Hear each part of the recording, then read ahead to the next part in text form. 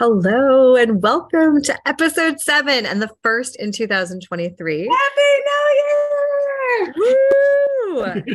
This is the Antiracist Economy with Kim Creighton. And last year we were dedicated to bringing forth conversations, very candid conversations, by the way, about the intersection of cultural events, pop culture, social change, and all of the crazy dynamics. Actually, I'm sorry, that's not a term I want to be using actually this year. And all the unbelievable dynamics, all the There you unbelievable go. dynamics that are playing out in the social sphere, in the workplace, with the ever consistent mission to drive a world that is supremacy, coercion, discrimination, and exploitation free with Kim Creighton. And so I'm your host, co-host Erin Mills, your moderator, and we have Kim with us today. I can't wait, Kim, to talk to you about what you've been up to. You were just away. You were away for a little holiday break. I was away from, I went to visit my mom. So I shut the office down from December 14th to January the 9th. Because I believe in, that's the perfect time in the calendar, to reflect, to wind down, to hibernate, because that's what winter is about, doing a little hibernation. And so, it was funny because the conversation we were about to have about school, it was the first year in years or time in years that I didn't have shit to do. So I was like, wow, it really made me realize that I had not had a real vacation where I wasn't sneaking in homework or work and all that. And people think about that who if you're listening. When was the last time you shut it all off and just veg? You did whatever that is. Fed your television program, read a book, go for walks, just not having that guilty voice in your back of your mind, like you should be doing something. Why are you not doing that thing? You got a to-do list to do. That I didn't have any of that. So what it allowed me to do was I kept having this recurring imagery every morning when I woke up because I'm fundamentally shifting how my business operates and how I operate to align with supremacy, coercion, discrimination, exploitation free. I really felt like every day I was just slowly turning a cruise ship around, because it's not a canoe, it's not a kayak, it's not even a rowboat where you could just turn.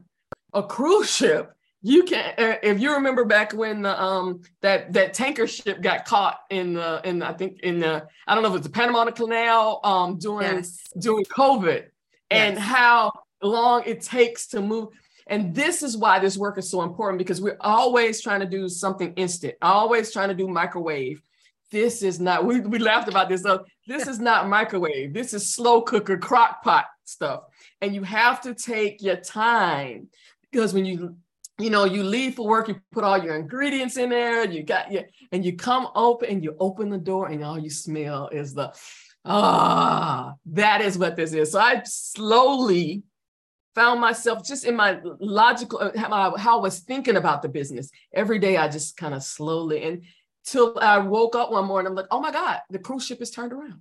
And this is where we are. Right. So spending the time away drove a lot of clarity for you in terms of where you want to take. It really helped. Mm-hmm. It really helped because, back in, I guess that was August when I was in LA and you and I were talking, I was like saying, I really felt that was the end. At first I thought it was the end of a chapter, and I was like, no, it's the end of a book. Mm-hmm. And so this time allowed me to actually internalize ending that book and starting a new book. So I needed a delineation. I needed a breathing, a gap between that old work and the work I'm moving for. Like the future is free work. I needed a gap between cause a scene and future is free. Yeah. And how do you feel about 2023? What are you excited about? Oh my God, I'm excited about a lot, because there's so much the world in the next 2 years is going to be an absolute shit show. I already know. We know that. I've been talking about it forever. It's not about a prediction. It is about seeing patterns And the next 2 years, and not just in the US, globally, if you're looking at the politics, if you're looking at the economics, if you're looking at a whole bunch of things globally, the next 2 years running up to 2024 is going to be hell. So 2023, I'm excited about, again, we've turned the cruise ship around. We're in a new book, writing those new chapters. Because a great analogy. When you start, if a book or a movie doesn't grab me in the first, I'll give it 20 minutes. I'm done. So what this 2023 is doing the preface and the introduction of the new book, putting the right stuff in place, the right messaging in place, targeting the right audiences. So that's what I'm excited. It's going to be a year of experimentation, if nothing else. Absolutely. Plus a coming out party for the book itself, which is now out.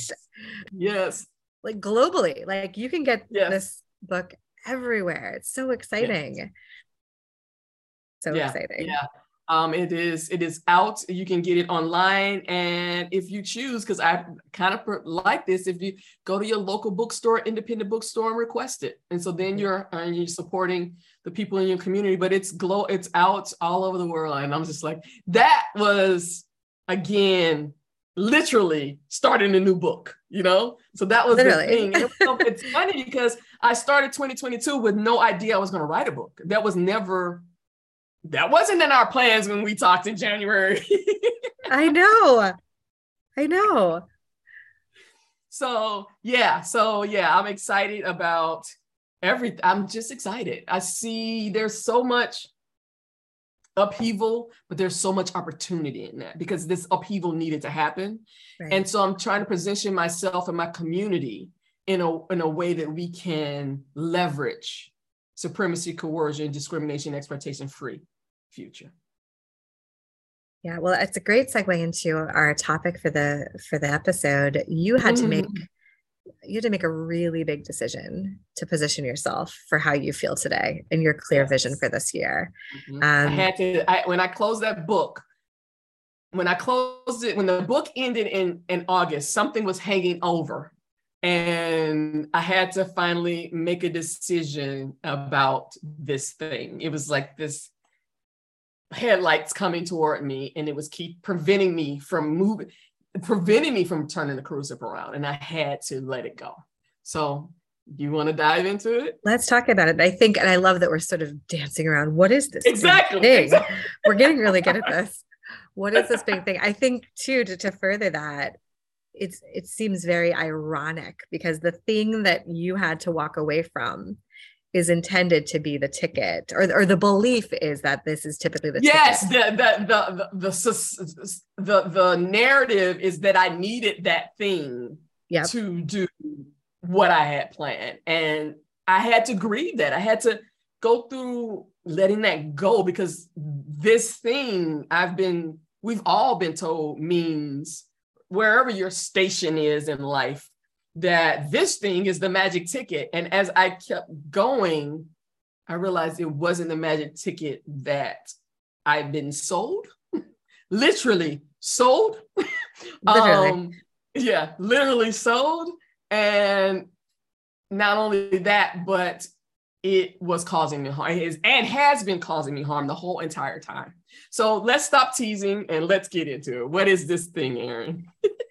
This is your decision to walk away from your pursuit, and you were very far along of your advanced degree. So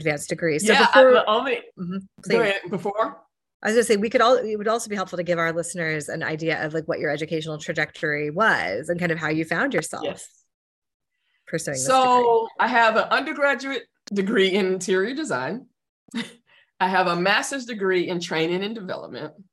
And as I say in the book, and I say in talks, I was pursuing a doctor's of business administration, which is a business administration degree, like an MBA, but at the doctoral level. So, but I was in not only a research program, but it was a practical degree. It was a scholar practitioner program at Walden University. And I started that program in 2014, April 2014, found out my dad was diagnosed with cancer in June of that year. My dad died in August of that year. So The reason I started that program, because I've had mentors, I have no problem with asking who people think is the best to help for help. So I was trying to get, and I was never able to find someone who could help me understand how to build a business. And now I know why, particularly after writing this book, which also was like, once I finished the book, I realized finishing the degree was not what I wanted to do. And we'll get into that. But what people normally talk about building businesses is all about product and service, which is not a business. They talk about how to, get your MVP, your minimal viable product, and how to get funding, all these things that people cobble together, but they don't make a business. And so I had decided, after years of Googling it and getting, the best of the best entrepreneurs to help me, and they still not being able to get there, decided to go get it. I was like, fuck it, I'm just gonna, because this is something that I've always wanted to do. I don't want to be an entrepreneur. I didn't want to just build businesses. I want to be a person who thinks about solving problems and creates a solution. And for me, those are businesses. That's just how my brain thinks. Solutions are businesses to me. I can see something walking down the street and come up with a business idea. But I don't have friends and family to help me pay for shit. I don't have anybody in my community, like I said, could help me understand it. So I was like, okay, I'm going to go get this education. And from the start, again, that first year was tumultuous because, also I decided to leave education and go into tech. So I had started school, the cancer diagnosis, dad died, and then enter tech all in 2014. So it was a lot going on. And so, and honestly, when I went to the program, it was not for me about getting the degree. I wanted the information.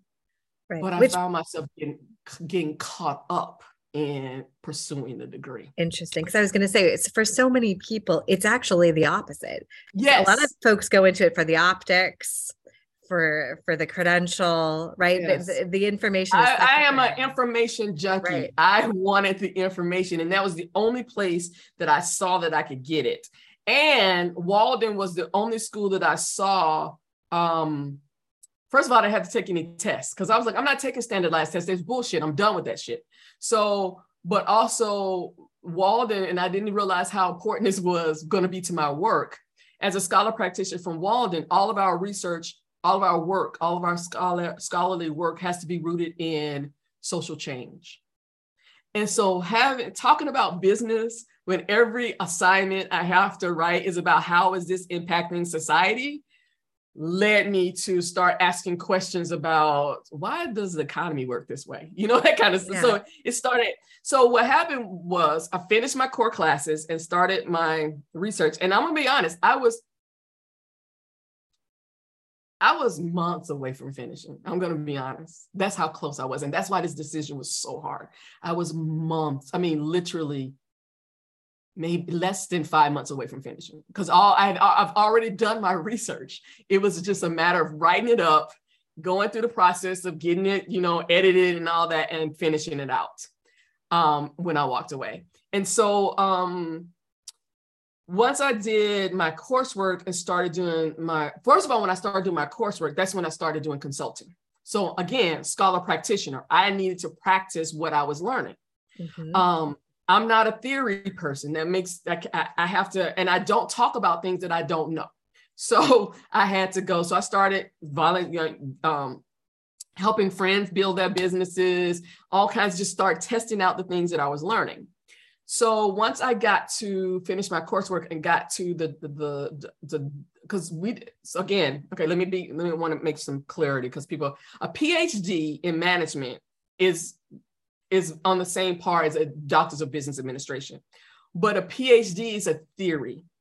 That's why they take 7 to 11 years to finish, because they are actually creating theories. They are building theories.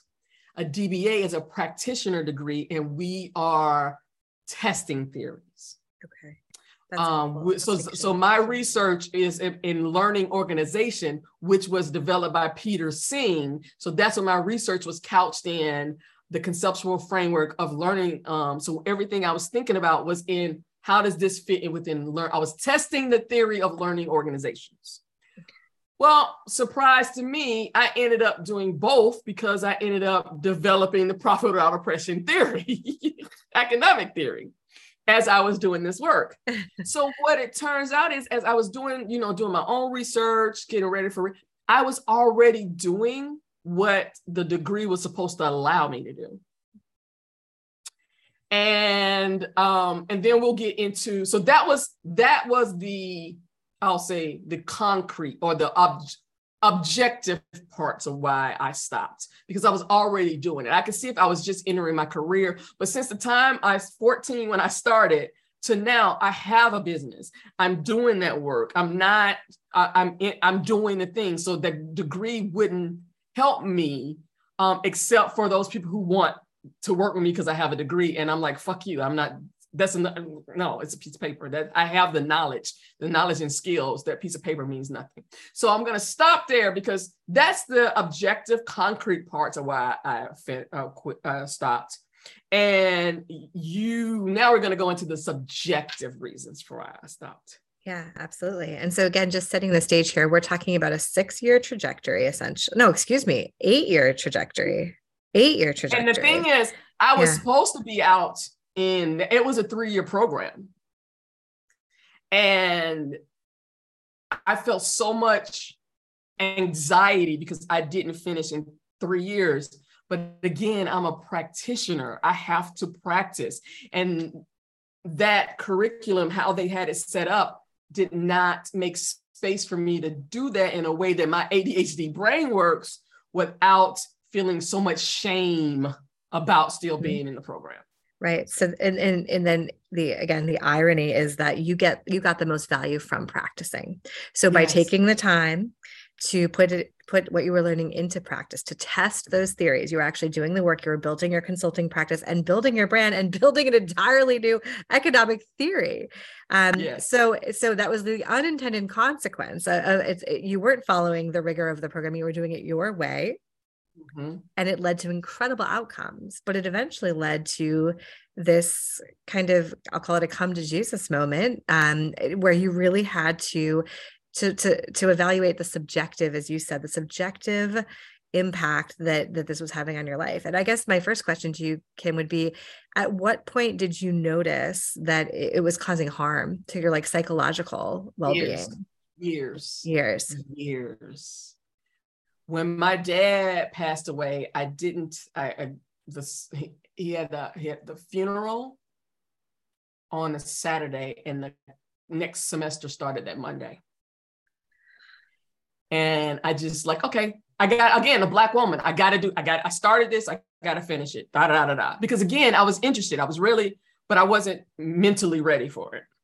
And for a long time, the harm that I was experiencing, I attributed it to my issues. Was I still grieving? And it wasn't until I started unpacking systems, institutions, and policies as my work that I started seeing, oh shit, this isn't me. Particularly being on Twitter and seeing so many Black academics, particularly Black women, I'm realizing, oh, this is a shared experience. This isn't just me.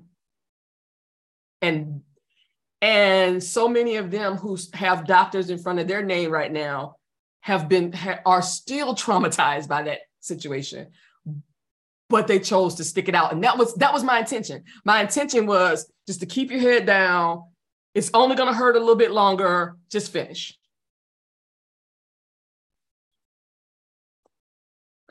So it's interesting. It's like the two forces were diametrically opposed. Like on one hand, you are trying to proceed in the manner in which you've survived the world.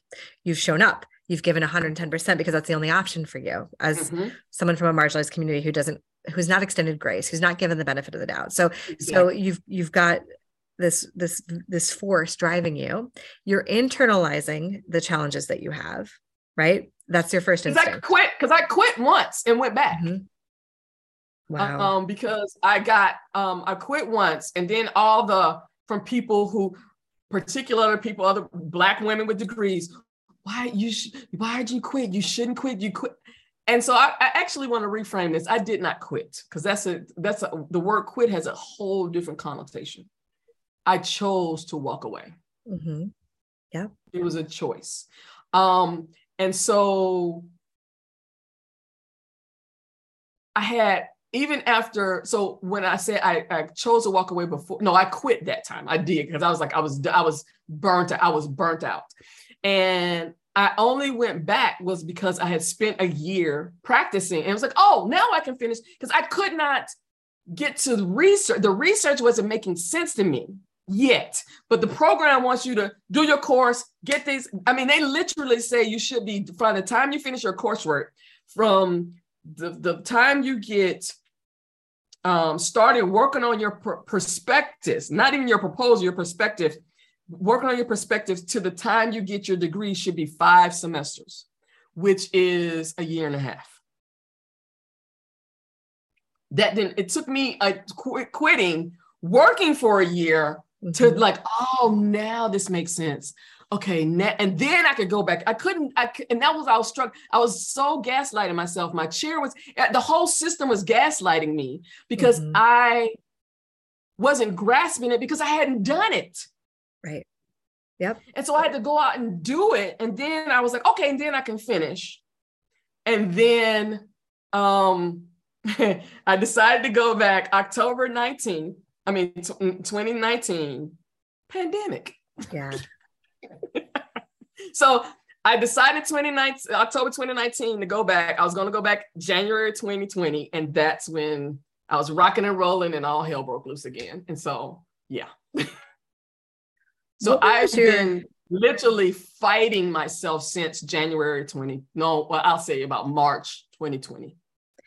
Was there something, like, as soon as you went back, March 20, like, was it kind of present again? Like the feeling, well, I started in January, and it was right off the bat, because so much of the feedback that you get is so subjective. And also, I had my own shit about school, and that I hadn't dealt with, being a person who, my math teacher at elementary school put me in the dumb group. So I had all these, like, when this is why, in particular, like in tech people say, oh, learn to code is easy. Stop saying that. Learning anything is hard, and learning a language is exponentially harder. And when you tell adult learners that something is easy, we internalize it. We say, well, then it's not, then it's me. And then that means tech is not for me. And that's not true. I'm looking at curriculums and saying, you're not succeeding because the curriculums suck. They have not considered or adult learning theory. So whoever wrote this fucking curriculum wrote it in the manner of how they code. That's not how you teach. And so, and again, what's funny is that's how I started speaking. That's how I got known in tech, talking about that and how we needed to mentor people.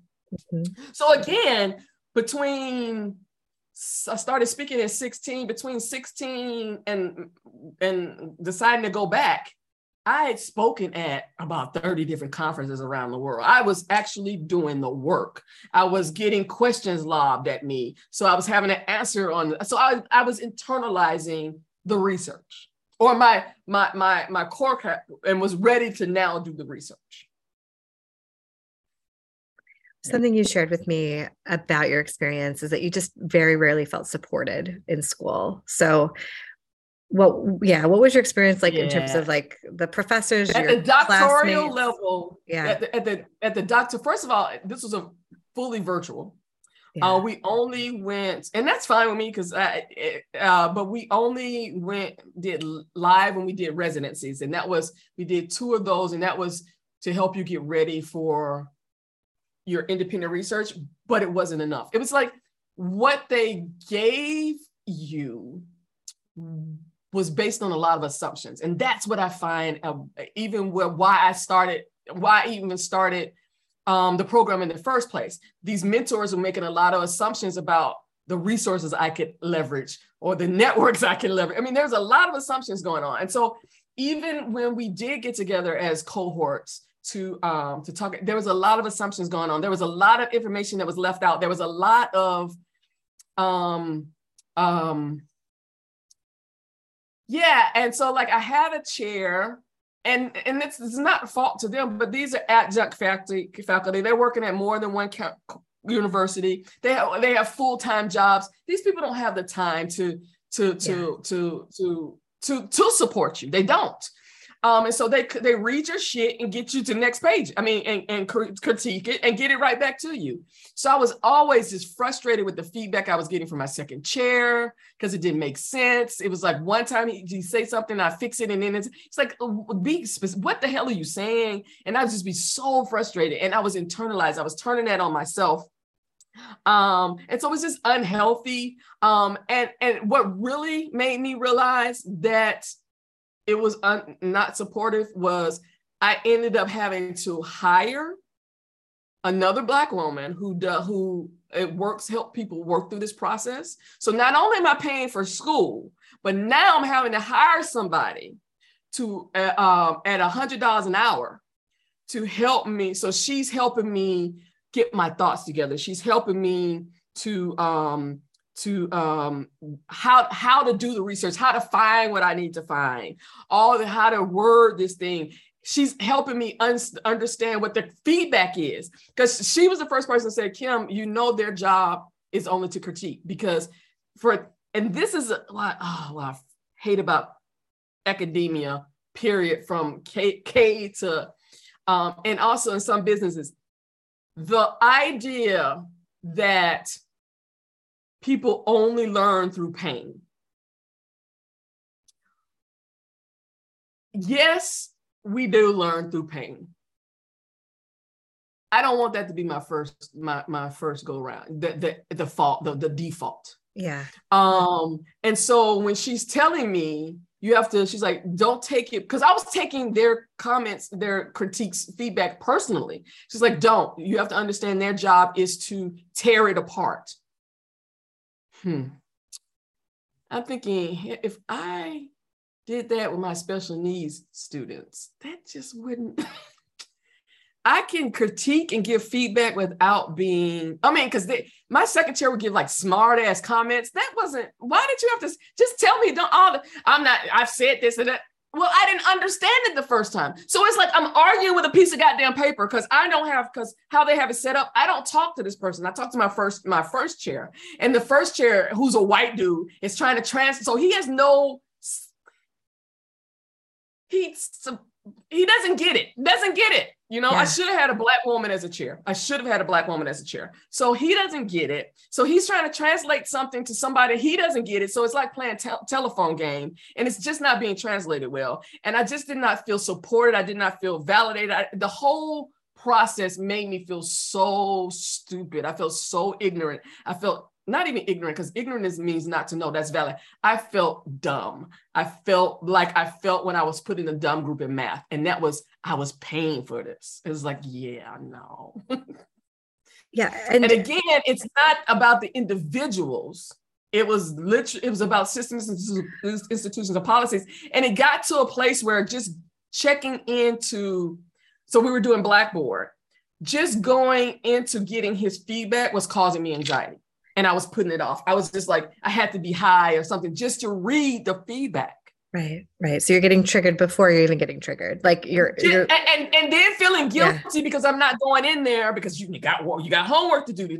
And that's another reason that took so long, because it took me, every time I got feedback, it took me 2 to 3 months just to process what the fuck they were talking about. And for me, and that's money I'm spending. Right. Well, and as I hear you describe this, I mean, what you're describing is like, it's not an ideal. It's not ideal. Like the fact that everyone around you is conforming to this idea of what it should be. And you even have an assistant who is an expert who says, yeah, that's their job, to tear it apart. Like they've accepted these norms. Yes. they've, you know, like it's Yes. so deep rooted that's like, oh, don't even take it personally. Like it's so deep rooted. And you're the only one like looking around being like, wait a minute, wait a minute. Because I'm thinking about supremacy, coercion, discrimination free, exploitation free every single day, all day long. And so I find myself trying to survive a system that is totally counter to anything I would build. Right. And that was when I decided to walk away. When I finished, it was funny because I start the book talking about being in this program. I end the book explaining why I walked away, walked away. Because I could not spend almost 9 months writing something, living something, and be having a whole alternative experience. I'm very simple. I'm not a compartmentalized person, unless like only reason I can do that if there's an emergency going on and I got to go into, we got to solve a problem kind of thing. Other than that, I don't live a compartmentalized life. Who you see me is right now is who I am at the doctor's, when I'm in class, when I'm in church, when I'm in, if I'm in church, if I'm at a synagogue, if I'm at a mosque, I am who I am. I don't change. And so I just had to have honest, like, Kim, you are living. Why are you living a dual life? What are you doing?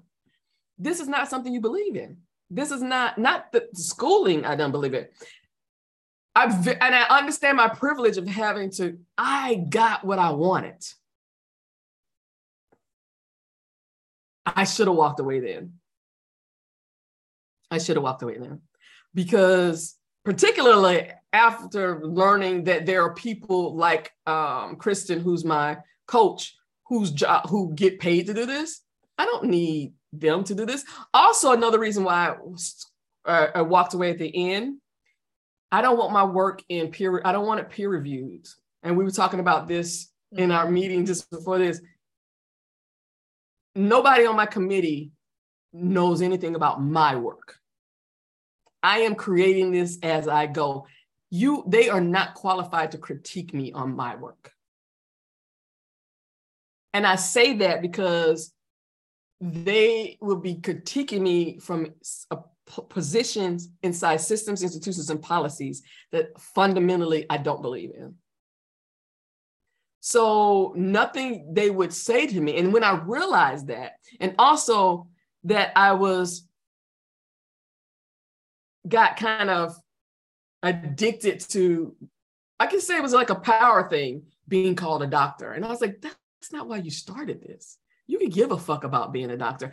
I don't. And also I realized having doctor also makes me unapproachable to some people. I don't want to put any barriers on my work. That's why I'm not in any sororities or any clubs, or I don't want my work for folks to think, oh, this is just for mediocre, unremarkable white dudes. Oh, this is just for Christians. Oh, this is just for Black people. Oh, no. Profit without oppression is for the future. A free future is for everybody. And so that's what I started thinking about. I was like, that would put a barrier, particularly to people who've had really triggering academic experiences. Mm-hmm. I didn't want doctor to be on the front of my name, because we change how we act around these people. Most people do, I don't. But there's this patina, is that the word? Yeah, veneer, patina of grandiose, and that's not me. I'm silly. I know my shit. I'm very serious about it, but I'm funny. I'm silly. I'm playful. It's the same thing. Or if I wanted to be ordained, I don't. People see minister, reverend, rabbi, whatever. There's a difference. They approach these people differently. Right. I'm just Kim. I always say labels lead to limitations. Like that. I'm glad you said that. That's it, because that's what it is. So it's not about the label. It's not about it's not about the work. It's the label that becomes a barrier. Like you said, labels create limitations. And that's when I said, okay, I'm already doing this work. I just finished writing a damn book. I'm good. And I got 3 more books in the pipeline. I'm good. I don't need this degree. I mean, and in essence, you became the greatest case study of them all in your own book. And yes, exactly. I am modeling what I am creating. Well, we can't wait to see what's in the next 3 books, because let's talk about the alternative then, right? So you've rebuked the popular convention of an advanced degree and what it symbolizes. Well, also, I'm glad you brought that up, because sure. also this is another reason why this is the rebellious side of me, because Black women are the most degreed and advanced degree in the world because we have to. And I was like, fuck you, I'm not doing it. Yeah, and that is such an interesting statistic. I almost think you need to repeat that for our listeners. I don't think most people know this. This is super interesting. Black women globally are the most degreed and advanced degreed because we have to have the pieces of paper that y'all systems, institutions, and policies say that give us, that even let us in the damn door. Right. Right. Interesting is not even the right adjective. It's devastating, frankly. It's devastating because. And this goes back to our conversation about student loans, right? I thought my student loans was, I think the last I said 300,000. They're closer to $500,000. I have almost $500,000 in fucking student loans. And as large of a sum as that is, the way in which you speak about your loans, and I've heard you, is even with that and that weight, you still practice gratitude and appreciation that you were in a position to get those loans. And what those loans. Yes. Mm-hmm. What those loans allow me, because without those loans, I couldn't have afforded. I couldn't have afforded Walden. I couldn't have afforded, and that's, again, it's not a binary. Yep. You require Black women to get these degrees, and yet you don't want to support us financially in getting these degrees.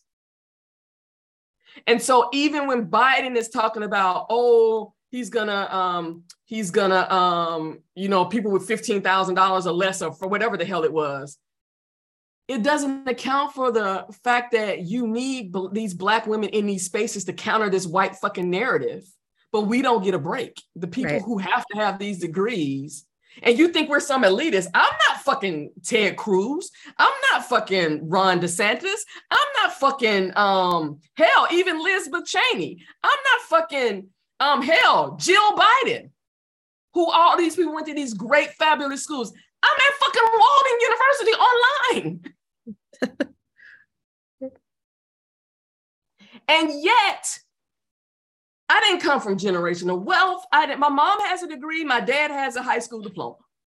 I was the first grandchild to go to college.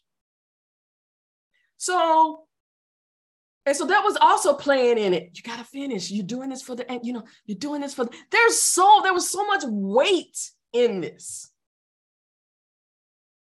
that I was losing sight of why I started and what my work is. Mm-hmm. It became about the degree and not about what the degree would facilitate. And when I started thinking about what the degree might facilitate, I'm already doing it. It's not going to facilitate anything new. If I needed a doctorate to be in the space that you're talking about, then that's not a space I want to be in. If my lived experience and demonstrated knowledge and skills is not good enough for you, then I don't need to be there. Because I'm not begging you, because you're not a person that I'm not seeking my validation. That's another thing. I'm not seeking my validation externally anymore. And that was liberal. When I made that decision, it was like a weight had lifted off me. Because I could put that energy to something else instead of, fuck, I got it. Oh my God. Okay, I'll just do 15. I mean, literally, my coach was like, just do 15 minutes a day. It was that hard. It wasn't that I did not know the content, what I wanted. Sure. It was just getting my mind around, fuck, I got to go through this process. You literally had to microdose your work so that you could deal with the trauma. I mean, that's how caustic and like traumatic this experience was, and ongoing for a long time. And I'm so grateful that you're sharing this with the listeners, because I'm hoping that folks out there are hearing this and just having the courage to think through their current commitments and decisions with this in mind. And, I think the good news, certainly for our listeners and everyone else out there who's going to be touched by your book and the books to come, is that you can now focus on the alternative. So the alternatives that don't currently exist as it relates to education. Well, what's funny is my research is about mentoring within an organization. How do you get tacit knowledge, organizational knowledge sharing? That's what it is, through mentoring. Mm-hmm. That is the mentoring book that I'm going to write. So I'm like, I don't need academia. It is the book that I plan to write. Mm-hmm. So the research is going to be used. It's not being thrown away. It's the work that I do. What I'm not doing, again, is, arbitrarily, every citation 80%, 85% of the citations you have to be within 5 years of graduation. So if you don't graduate, I've updated fucking citations 3 times. I was like, I'm not doing it anymore. That is such an arbitrary bullshit. I get it, because in their mind, it's not a theory. So in theory, in the theoretical PhD, you can have citations in 18th century. Your whole damn paper could be old ass shit. But because it's a practical degree and it's about business, they think just because I get it, but there's some seminal research that I had to change because it was bad. It went outside that 85%. So now I'm sitting up there, got a calculator. Okay, so how many? Trying to figure an arbitrary fucking number. And so now, if I got to change it, now I got to go searching for articles that maybe use that article, but are more up to date. So now I'm spending a whole bunch of time just switching out articles. Right. Administrative churn. Yes. Yeah. And that's the shit. I was like, oh my God. Right. And then, this is passive voice. You shouldn't be, oh my God. I don't need to be in academia. I don't want to write like an academic. I don't want my work to sound dry and the book is not dry.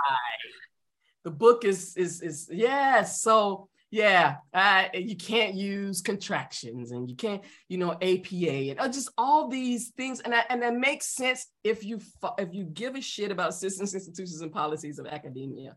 I do not. So I just found myself fighting myself over arbitrary shit that I just like, Kim, why are you doing this? Right. This is not what you want to do. This is not adding to the quality of your research. It just makes it more uniform for academics, but that's not who my work is for. My work is for all of those people who don't have the privilege to get a degree and then go into this family's debt. That's what my work is for. Who keep hearing, just put in a little more effort. That's what's wrong. No, it's not the effort. It's the information. Right. Not the effort. So I got everything I needed from the program. I appreciate it. But the cost to me, just mentally, physically, and spiritually, was just a lot.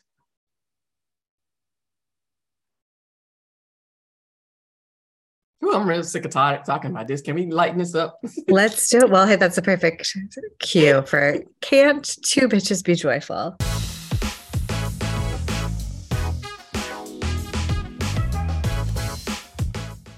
So if you don't remember, that's our closing segment that we love.